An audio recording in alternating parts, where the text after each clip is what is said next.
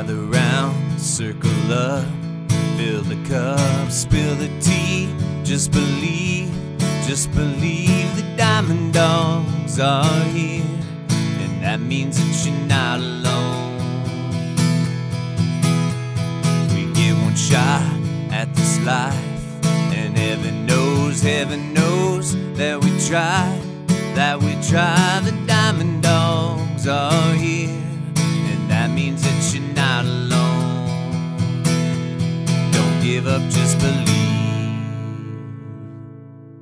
All right. Well, welcome to this week's episode of the Diamond Dogs podcast, where we talk about Ted Lasso and all the things he can teach us about being an exceptional leader. This week's episode is really all about authenticity, which I just, really resonates with both Jason and I. Yep. Let's get through the episode recap a little bit, just so we can ground ourselves in what's been happening on the show.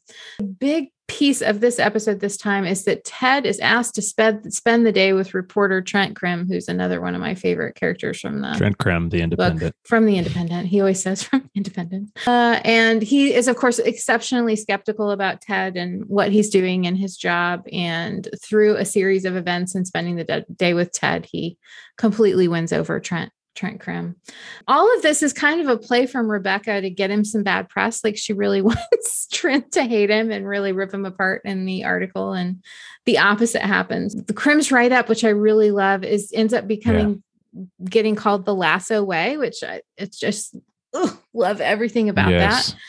And is really, I think, what compels both of us to the show, like what his authenticity and what he brings to the table are just such a gift to everybody around him. So it is so authentically like what you said about the recap is, the day is meant to win Trent Crimm over, which it is, but that's Ted is doing that by just being himself, right? Yeah. He's not playing a part. And again, I just think so oftentimes in leadership, we play a part that we think we're supposed to play. We put on the clothes that help us play the part. I mean, I did that for years. I tell people that I walk the talk, I talk the talk, I dressed the talk.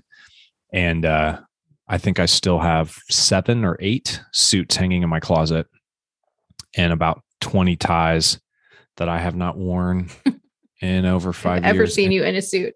So every once in a while, somebody will pull up, I think it's an old LinkedIn picture that's still out there somewhere of me in a suit, and I look like I'm about 12.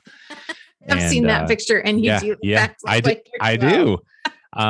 Trying hard to play the part, and I haven't gotten to the place where that needs to come soon. I mean, I just look at that and I'm like, and I debate sometimes. I don't know if this is you or not, but I debate sometimes when I go into to an engagement. Like I was meeting late last year with a global leadership team of a very well-known brand that I'm sure almost everybody has in their home.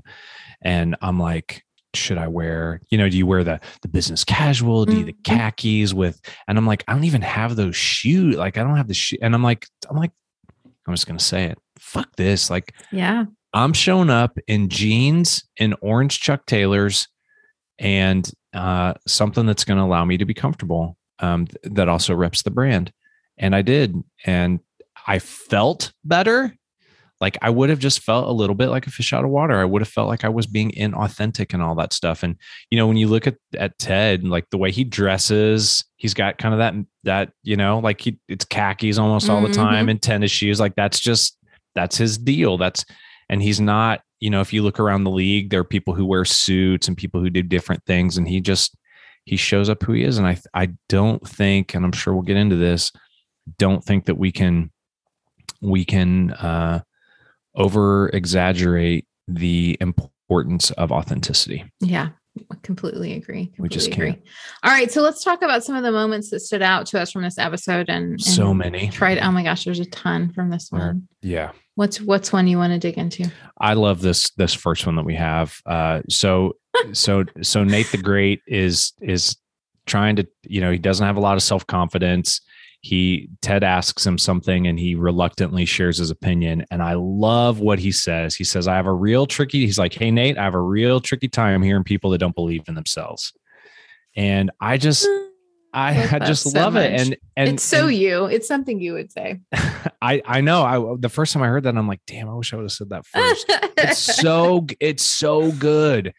And you know, if you watch the episode, which we would encourage you to do if you haven't, and if you have, go back and watch it again. The difference in Nate's response the first time and the second time when Ted says that is night and day. And to me, that's what a leader needs to do to their people. So that's probably one of my most favorite scenes of all of the scenes is that one. I just love it. I love that one too. What about you? Well, one of the things that I love seeing moments where leaders just do the work. And one of the great scenes that is in this episode too is there's an incident and the team needs to run laps. Mm-hmm. But Ted runs them too. Like he's the one saying we're going to run laps, but he runs them as well. And I just love those. I find myself just knocked out by like the little moments that you see just him being an exceptional leader. And that's one of those moments. I love it. Yeah. And getting out there and leading by example. And I you know, as I'm looking at our list of things, I'm just reminded of so many times when Ted chooses, and he doesn't make big fanfare about it, but he just chooses not to be offended and just continue to do him and be who he is. You know, he gives everybody a book and different people react in different ways. In fact, Jamie throws away the book, right? He's just like, screw this, I'm not doing it. And the thing for me that sticks out in that, and I think this is where so many people are kind of, especially at the beginning, they'll just throw it in and go, well, I guess it's not going to work, right? That not everyone will appreciate your style. Do it anyway. Yeah. I'm not saying be an asshole and go out into the world and be like, well, this is my way and you got to get in my, you know, you got to do it my way. And this is what I'm not saying that. I'm saying when you are truly being authentic to who you are with caring about people at the forefront of that. And like you said, the servant leadership approach, not all people are your people, and that's okay. But part of that too, I think, is a test to see, are you really going to stay true to the things you stay true to? Or is it I mean, how many of us have read the Book of the Month Club by the CEO, right? Like, oh, here's the new fad. Here's the thing we're going to do for the next month until they read another book or see another speaker or go to another conference.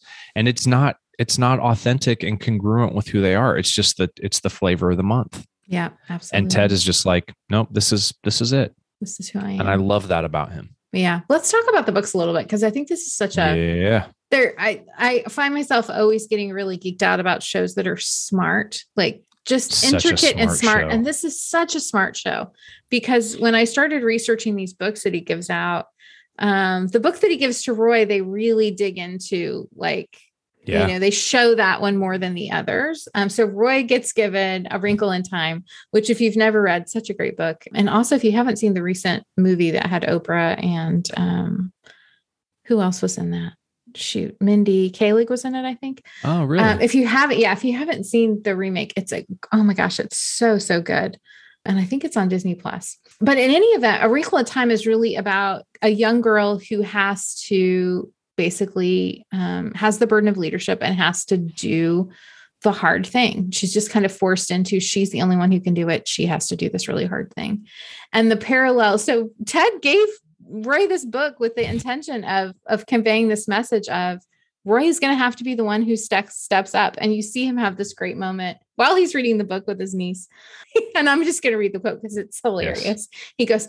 He goes, that's it. It has to be me. It can't be anyone else. And then he of course shouts fuck, because that's what Roy Kent is really all about. Right. And so he both gets this book from Ted that Ted has clearly very thoughtfully chosen for him. And the message gets through, which, you know, this is what any teacher, you know, dreams of this moment of epiphany. So I love how deeply they show that one. But the other two books that are passed out have equal meaning. So Jamie's book that he throws away is The Beautiful and the Damned by Fitzgerald. And that book is all about an arrogant heir who's doomed by his habit of coasting atop and the lucky odds that are given to him. So he's somebody who's just coasting. So I'm sure if Jamie had dug into that book, there might've been some lessons there for him. And then the other book that they show, Sam gets given Ender's Game by Orson Scott Card. And I have not read that one, but I was picking my husband's brain this morning because he read that one. And really the message here is about youth being sent into battle, so being young, being trained, but also being really talented and smart and being the person that has to kind of be sent into battle, which over the course of the series, without giving away spoilers, Sam does kind of become kind of this linchpin of the team's successes and failures. So anyway, just really, really smart choices. And I love that, even in these moments of, an innocent gift is still really thought out by Ted, and he's really trying to connect with them and teach them in every single thing that he's doing. I just want to reiterate, and we'll probably do this several times, but seemingly a little thing. Yeah. Right. Seemingly this is not a big deal to give books, but like the candy bowl for you with your boss, it is a thoughtful, right, with that. And what I love about it is that it is future of that person. It's the person that person doesn't see yet, that Ted sees. It's the potential. Right? He sees the potential in the person before the person does. Thank you for saying that more succinctly than I could. And it's just, yes, it's so good. Yeah. Yeah. Love it. And there's some things that follow up in some more of the lessons that are here. I love and again, my friend Brian Neal says this, the first domino, right? What's the first domino to fall? And there's some bullying that's going on with Nate and Jamie, and Ted could jump in and stop it. And I think, again, leaders feel like because they're leaders, they have to do all the things. A phrase that I use a lot when I do leadership training is that your no is somebody else's yes. And so Beard, I think, actually asked Ted, like, are you going to go do this? And Ted's like, nope. He's like, he's our first domino. And so finding as a leader who that first domino is, there's a great TED talk. It's kind of funny, ironic, Ted and TED Talk. There's a great TED Talk around how to start a movement. It's one of my favorite TED Talks ever. And, they talk about leaders being the lone nuts, but if you don't have first followers, people that come after you, and we'll put a link to this in the show notes, then you're just a lone nut. Right. And what I love and I just saw this, I've watched that TED Talk multiple times, but what I saw for the first time recently when I sent it out to a team I was working with is I said, notice that he says that eventually the followers will follow the first followers and not the leader. Yeah. And I love the fact that Ted is authentic enough and who he is enough to be okay enough to say, I don't have to be the one doing it. And it's another great example of why ego is never going to work in leadership, because if you're not willing to let that natural dynamic happen and play out, then it won't ever happen. Right. What else was in there for you, Beth? That you really we can't. The best part of the scenes with Trent are the very first episode. Ted, of course, becomes best friends with his taxi driver from the airport, and the taxi driver invites him to his family's restaurant. So he takes Trent to this restaurant, and I believe it was an African cuisine restaurant, right? I believe so. Yeah. I can't recall the maybe country. Ethiopian. I want to say. Yeah, maybe Ethiopian. That might have been correct. I apologize for not remembering. But it takes Trent to this restaurant. First, remembering the driver, he remembers the driver. He remembers the driver's name. He says he would come to the restaurant. He does that. He takes an important person to this restaurant, which also just really, really cool and authentic. And then eats the food spicy, and it's so spicy that it's painful. And if you've ever eaten really spicy food like that, how he does that, I don't. Yeah, I don't even know how he ate what he did. I think the guy brings him seconds and he eats it. Yeah, because he's like, oh, you have to have, Mm-hmm. I'm sure he spends a night in misery based on his behavior, but I just really, really love that scene. Everything about it.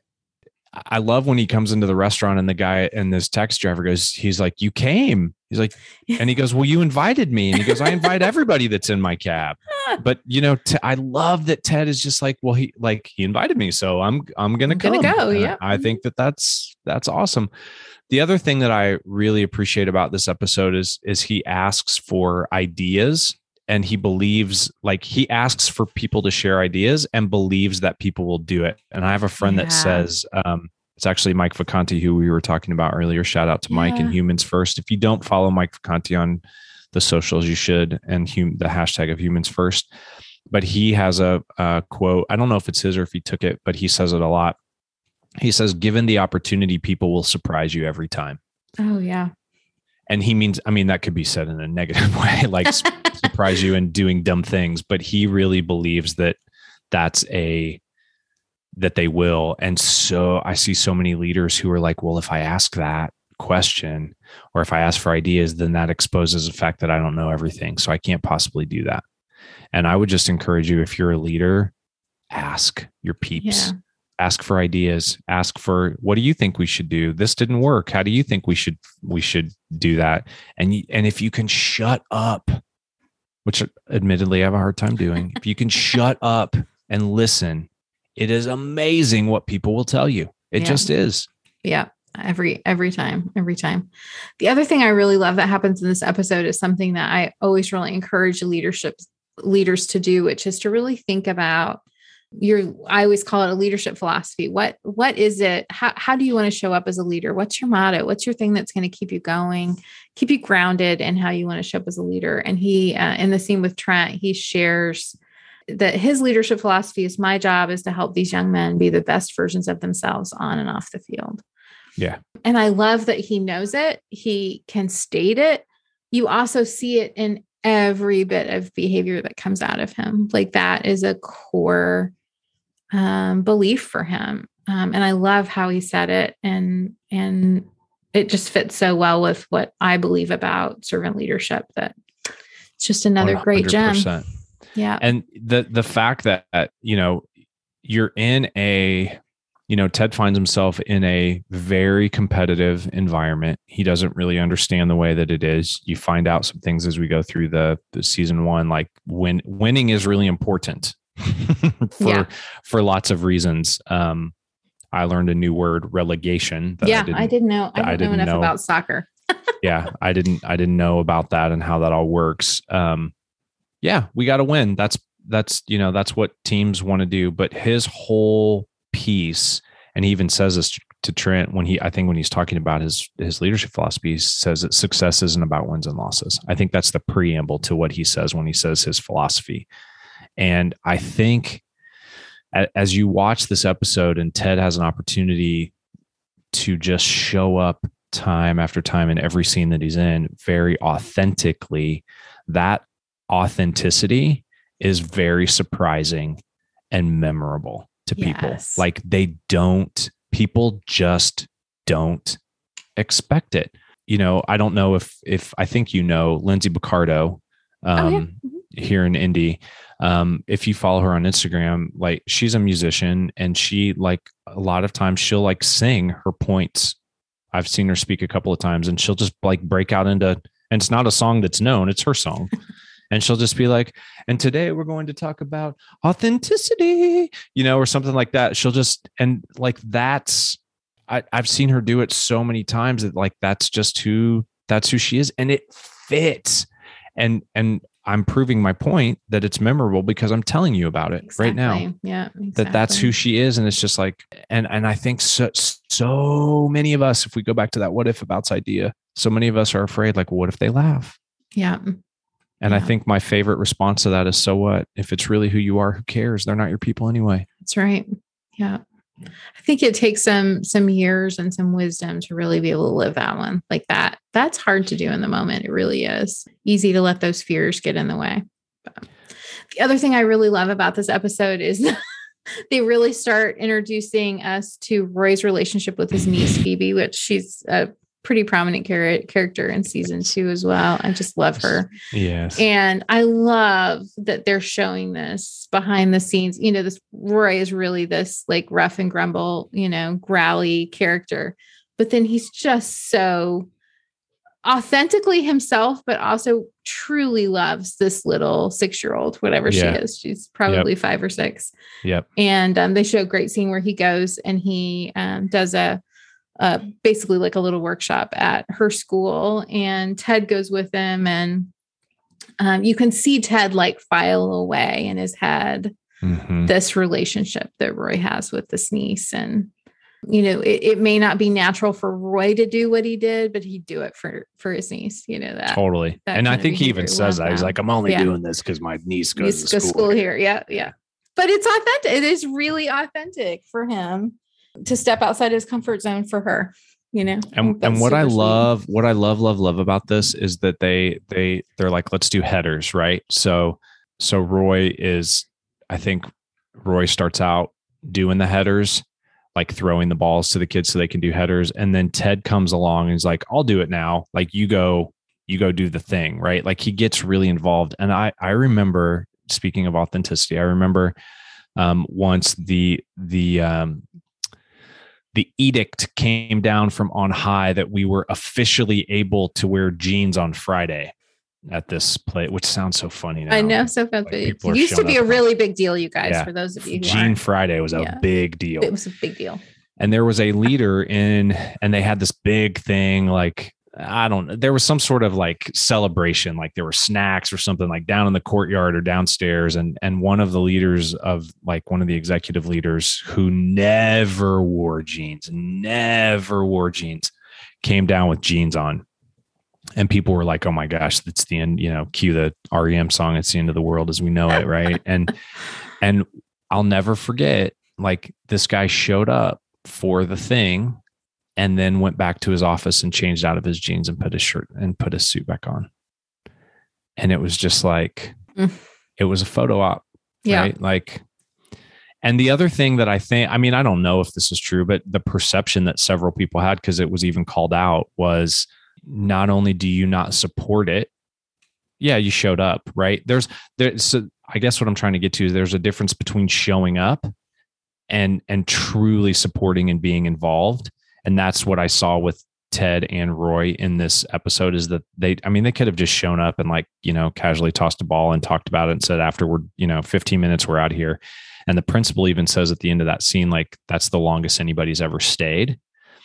And with this leader, what one, that they didn't really support it, and two, that they were probably silently judging everybody who did wear jeans. Yes. And so you felt uncomfortable. You didn't feel the freedom, even though the policy was now there. You didn't feel like it wasn't safe to do it still. It wasn't safe. He wasn't able to provide that kind of psychological safety. Right. Which is a big deal. A bigger deal than we give it credit for. Yeah. Absolutely. Absolutely. All right. Well, any other gems that stand out to you from this episode before we get to our guest? I just want to remind people to be brave in being their authentic self. And if you're listening to this and you're feeling like, gosh, I'm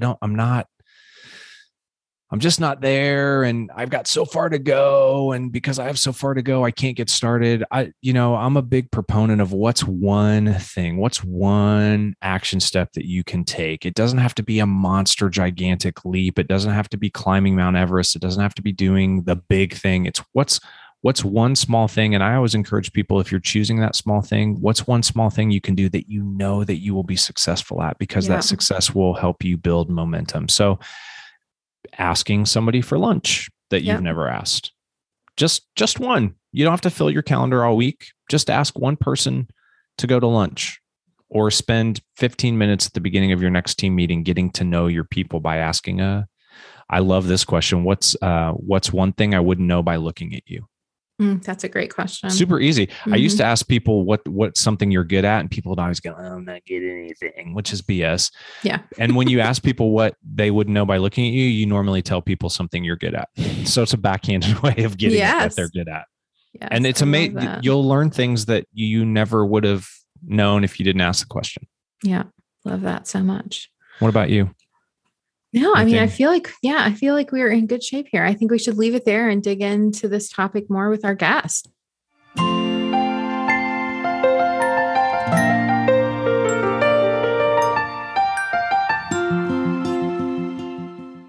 So we are super, super excited to have a good friend and just somebody who I think exudes and just oozes. I think that's a better word than exudes authenticity from all that she does. And want to welcome Shelly Brown to the podcast today. Shelly, thank you so much for joining us. And as we just get started and kick this off, tell our listeners who you are, what you do, what makes you come alive, those kinds of things. And then we'll dig into some authenticity stuff after that. Thanks. I'm so honored to be here, first of all. So thank you for that. I am downtown Shelly Brown. I am an author. I'm an artist. I'm a mindfulness educator, and I'm a speaker. And my jam is all about belonging. So I use a lot of foundations from mindfulness to help amplify our own sense of belonging, which allows us to amplify the sense of belonging for others. That's so cool. And I love the fact that you just started out with downtown Shelly Brown. I just think that's so absolutely perfect. And Shelly and I met just before the whole COVID thing happened through a movement, I guess, called Humans First. You can look up that movement on LinkedIn. It's still active. And we met live in the city that she's now living in, the Windy City of Chicago, although she wasn't living there at the time. And we have just gotten to be really good friends. And I was very excited to introduce her and Beth today. And I can already see that they're going to be fast friends. And that's exciting. And it's really cool that we're all three authors, which I think is pretty awesome. And Shelly, at the end of your description, I feel like you should have just said #badass, because the things that you do, I've been so inspired by you, especially through COVID. Because, for somebody who does what Beth and I do, we're out on our own. We're trying to figure out what's sticking in this world and how it's going to work. And I just feel like my word in 2021, I felt like Ross from that Friends episode, just screaming pivot over and over and over, and pivot, and I think from somebody like me from the outside looking in, I think you mastered the pivot. So can you talk a little bit about that whole piece and what you pivoted to and what you have been sharing with the world all through COVID? Because I think it's just absolutely fantastic. Thank you. And it's funny. People use the word pivot. They use the word reinvent. I call it reconnect, because as we get closer to the essence of who we really are, we really tap into our truest selves and what really lights us up. And when we do that, it ends up serving other people. So before the pandemic, I was really focused on the hospitality industry and bringing my rock star mindfulness program to the hospitality industry using rock music. And then when the pandemic started, it was like, okay, there is no hospitality industry really meeting. And I was asked to talk about mindfulness for stress reduction. And that's not really my jam. My jam is being a badass of your awareness. Because when you are in the driver's seat of your awareness, you get to bear witness to what your thoughts are. And you can decide, like an Amazon shopping cart, is this true? Do I need to delete this, save it for later, put it in my cart and click the one-click buy button and charge it to my husband? But what a great analogy and great finish for those of you listening that like to charge that to somebody else. I love it. Yeah, I love right. it. So, I got quiet and I put my compilation of stories together in a book called Weird Girl Adventures, which is really sort of the intersection of meltdowns to mindfulness and the ways that we try to fit in with the wrong people in the wrong places, doing some of the wrong things, and the way we make our identity outside of ourselves, because we are all weird. And when we walk around in our stories and narratives, we are perpetually a 12-year-old dressed as adults, and we carry those narratives and stories with us unless we begin to notice them and question them with curiosity and with kindness and say, is this true? And allow it to pass and see the impermanence of it all. So I wrote my book. I started doing art. It was always there. It just was something I needed to tap into, and I had the space to do that. And then I realized, like so many people, my truest and highest value in this world is belonging. But I also think of it differently because I believe there's a belonging ecosystem. And the first part of that ecosystem is us belonging to ourselves. You can't feel like you belong unless you belong to yourself. No one else is going to give that to you. So yeah, I love that so much. I'm curious too, like that connection between authenticity and belonging. Like, what's that mean to you? Where do you think the intersection is there? So when we kind of look at the world like it's our identity clothing store, nothing's going to fit.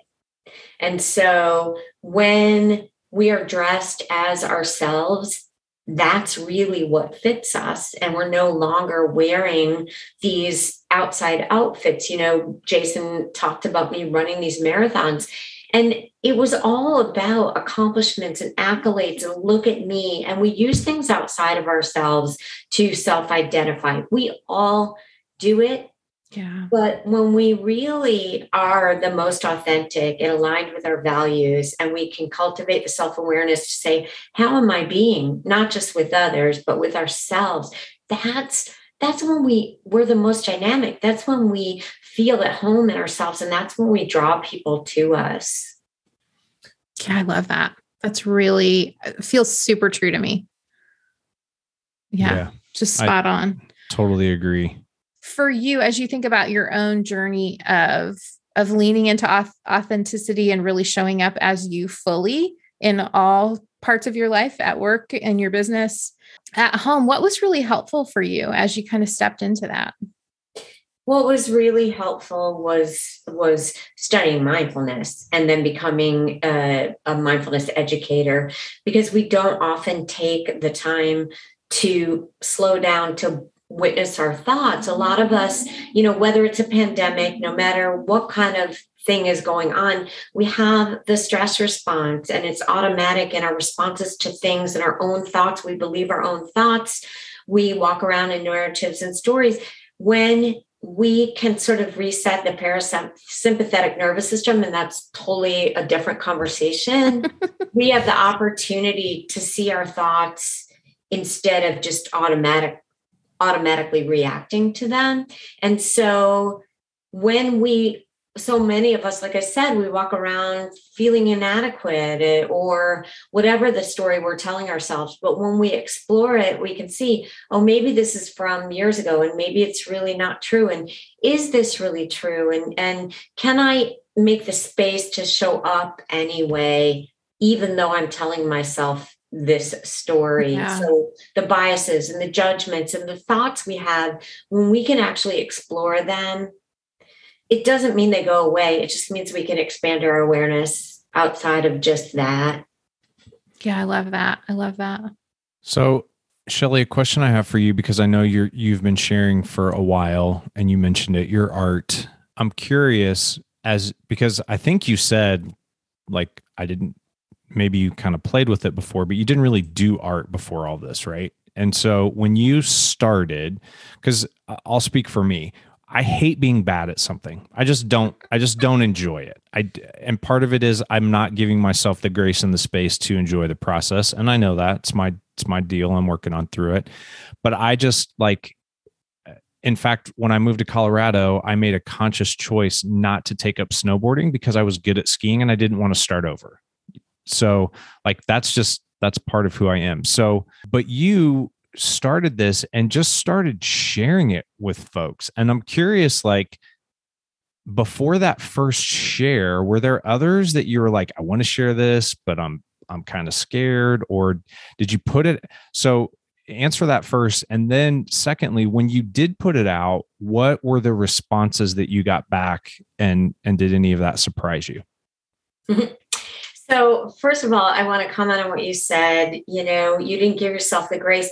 I think it's really about self-compassion and compassion, not like, oh, it's my connection to the rest of humanity is what compassion is all about. And so having that compassion, like, oh, I'm new at this, and hey, who cares? What, it just allows us to be in the human pool with the rest of the humans rather than separating ourselves. I'm supposed to be really good at it. It's the bullshit that I talk about. The space between where I never get used to you saying that. I laugh every time you say it. It's so That's true. awesome. And it's such a great phrase. Bullshit. It's the name of my next book. It's the space between where we are and where we think we should be that causes shame and suffering. So no one else is saying to you, Jason, you're not a good enough snowboarder or whatever.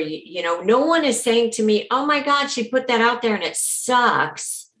It's our own bullshit that tells us somehow this is not good enough for me to put out there. And I never even thought about it. I never thought people are going to laugh at this. I didn't give a hoot. I did not care. I tried something and I was in the process of wherever it was. And I figured if it gave me a moment of joy, at least it was going to give one other person some happy hormones for a second. And what was the response when you put it out? People loved it. They're like, oh, that's so cool. When the pandemic first started, I was making crazy videos and doing award shows with people on straws. I remember that now that you say that. Because I just want to give people joy, and we're just humans. And if we could just allow ourselves to tap in to our childhood sense of joy, fun, and play, but we don't always give ourselves permission to do that. And I give myself permission to play all the time. It's so good. And I think what you said is so important for those listening who are, it's as another friend of mine says, that are shoulding on themselves, right? Like, I should be better and I should have this figured out and I should, all those things. I think about my moments of when I have just laid it out there. And usually those are like the posts or the videos that I don't overthink. I don't script it.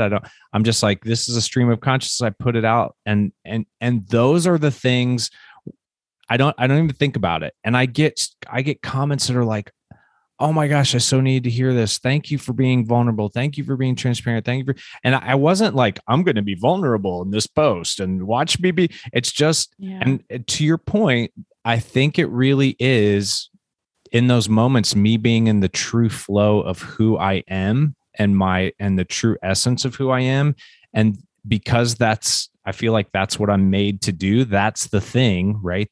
That brings me joy and then also speaks to other people. And I wish we could get out of our own way to just be who we were supposed to be. I think it's a process and it's a practice. It's a constant practice to notice what is getting in your way of doing that. And the other thing is, if you want others to be who they are, then we have to model that and we have to amplify that. And the only way we're going to amplify that is, and I talk about this when I speak, it's not a procedure. It's not a manual. It's a embodied, felt experience to be authentic. There's no manual on it. It's an embodied experience. And in order to help people and invite people to be their truest selves, we need to be able to offer our own humanity and vulnerability and our own empathy and our own compassion and our own truth. I can't think of a better way to put a point on it. That's what I've got for that. Right? Absolutely. Well, Shelly, thank you so much for joining us, and tell the folks who are listening where they can find Downtown Shelly Brown if they need to find you and out on the interwebs and all the socials. Yeah, Downtown Shelly Brown. I am at Shelly Brown Official, SHELLEY, brownofficial.com. And I'm on LinkedIn and I'm on Instagram, and you can reach me through my website.